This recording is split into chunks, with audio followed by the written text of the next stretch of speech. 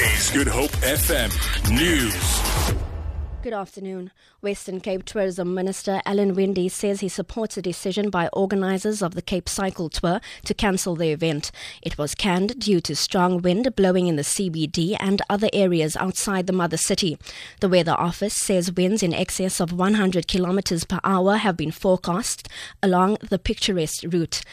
Winde says, despite the obvious economic benefits for Cape Town, the safety of the 35,000 cyclists is more important. Some really hectic wind blowing this morning, and when the elites went off and the pro teams went off, you could see from the crashes, obviously would not have been conducive when the masses started to come through. It really wouldn't have been good. And at the end of the day, we don't want to have a whole lot of people in hospital. We want to make sure, it might be the 40th event, but we need 80 of these events. The city of Cape Town says at least 4,000 people have been displaced after a fire tore through the Mandela Park informal settlement in Imizama Yetu near Hout Bay. Around 1,000 shacks were destroyed and 2 people died. A major retailer has donated food to the fire victims that was meant for the Cape Cycle Tour, which has since been cancelled. City of Cape Town spokesperson Charlotte Powell says they are still continuing with relief operations in the area.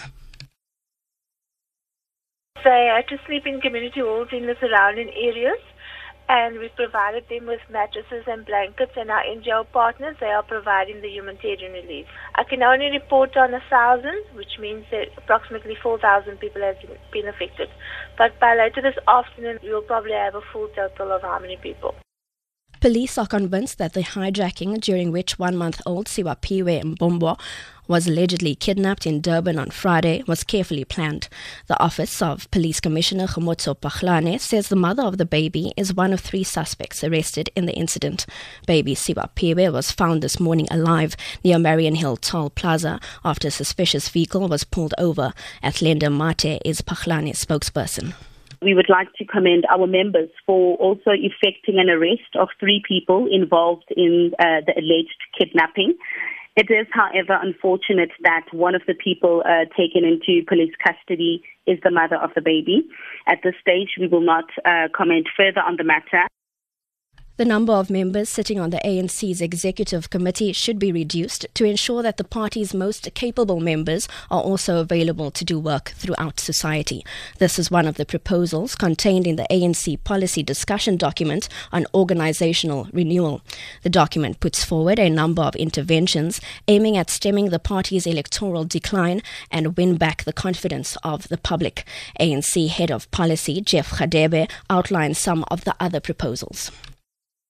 Our responses, therefore, must be targeted at addressing all these social ills, and we must ensure that we align our strategy and tactics to respond to the current challenges of race, class, gender inequality. And to end this bulletin, US singer Johnny Sledge, best known for the disco anthem We Are Family, has died at the age of 60. Sledge, who formed Sister Sledge with her 3 siblings in 1971, was found unresponsive by a friend at her home in Phoenix, Arizona. The cause of her death is unknown. The Grammy-nominated We Are Family sold more than 1 million copies after it was released in 1978.